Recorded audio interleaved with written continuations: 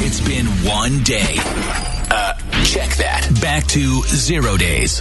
Again, since we had an accident here on the Ken and Kurt in the Morning Show. Star 102.5. So this has all the makings of a disaster when you combine the holidays, family, and the game of Monopoly together. Spirit of competition. That's right. And this game of Monopoly definitely went that way. As the family was drinking while playing Monopoly, things took a turn. At one point, the son started fighting with his stepfather. They knocked over the game board, turned over furniture, then took the fight outside. There was some blood spilled. There was maybe a shot that was fired into the ground. Nobody was hurt. Police were called, yes.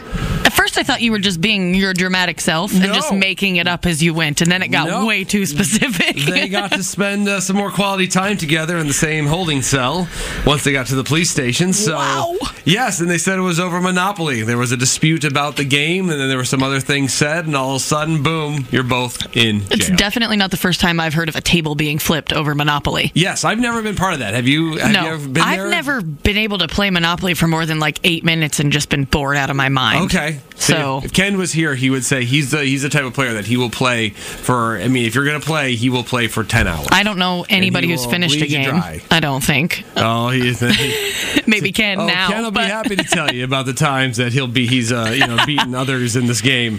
But have you ever been part of a big board game fight? Just my ex and I, he was always very competitive. Mm-hmm. And so like if you played with him, I couldn't play with him because if we didn't win, he was just ridiculous. And I couldn't play against him because in a particular game, I don't know if you've ever played Catchphrase. Yes. To describe Pass 'em. It's an electronic game technically. Right. But I was much better at that game than him.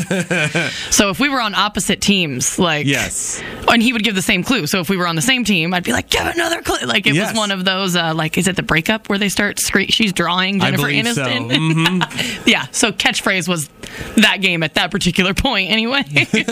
So I want to hear, though, from all of you out there, 515-280-1025. Have you been part of a table flip playing a game? Or what was the big argument over the game? Have you played the game since? Because I don't think this family's going to be playing Monopoly anytime soon. Have you ever offended somebody? I offended my grandma once playing Cards Against Humanity. Sure. Sure, I could see that happening. I'm just surprised. I mean, when this family, Monopoly might have been above where they should have, the games they should have been playing anyway. Monopoly seemed too advanced for this family.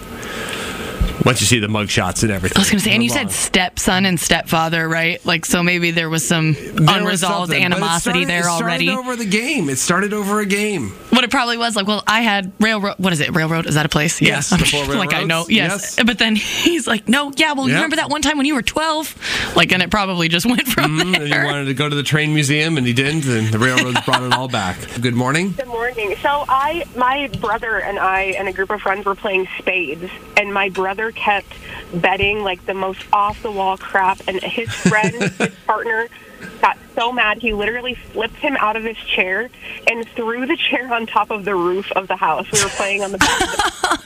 That's how you end the game. He was so mad at what he kept betting. He's like, you don't even know what you're doing.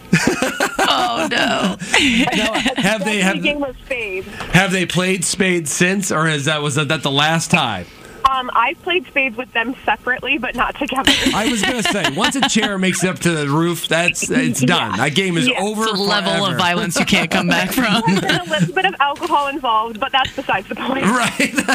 Thank you for calling. We appreciate it. Here we go. Early morning cheerfulness. Well, I always have to have my coffee. Whether you're ready for it or not. Okay. Kenton and Kurt on Star 102.5.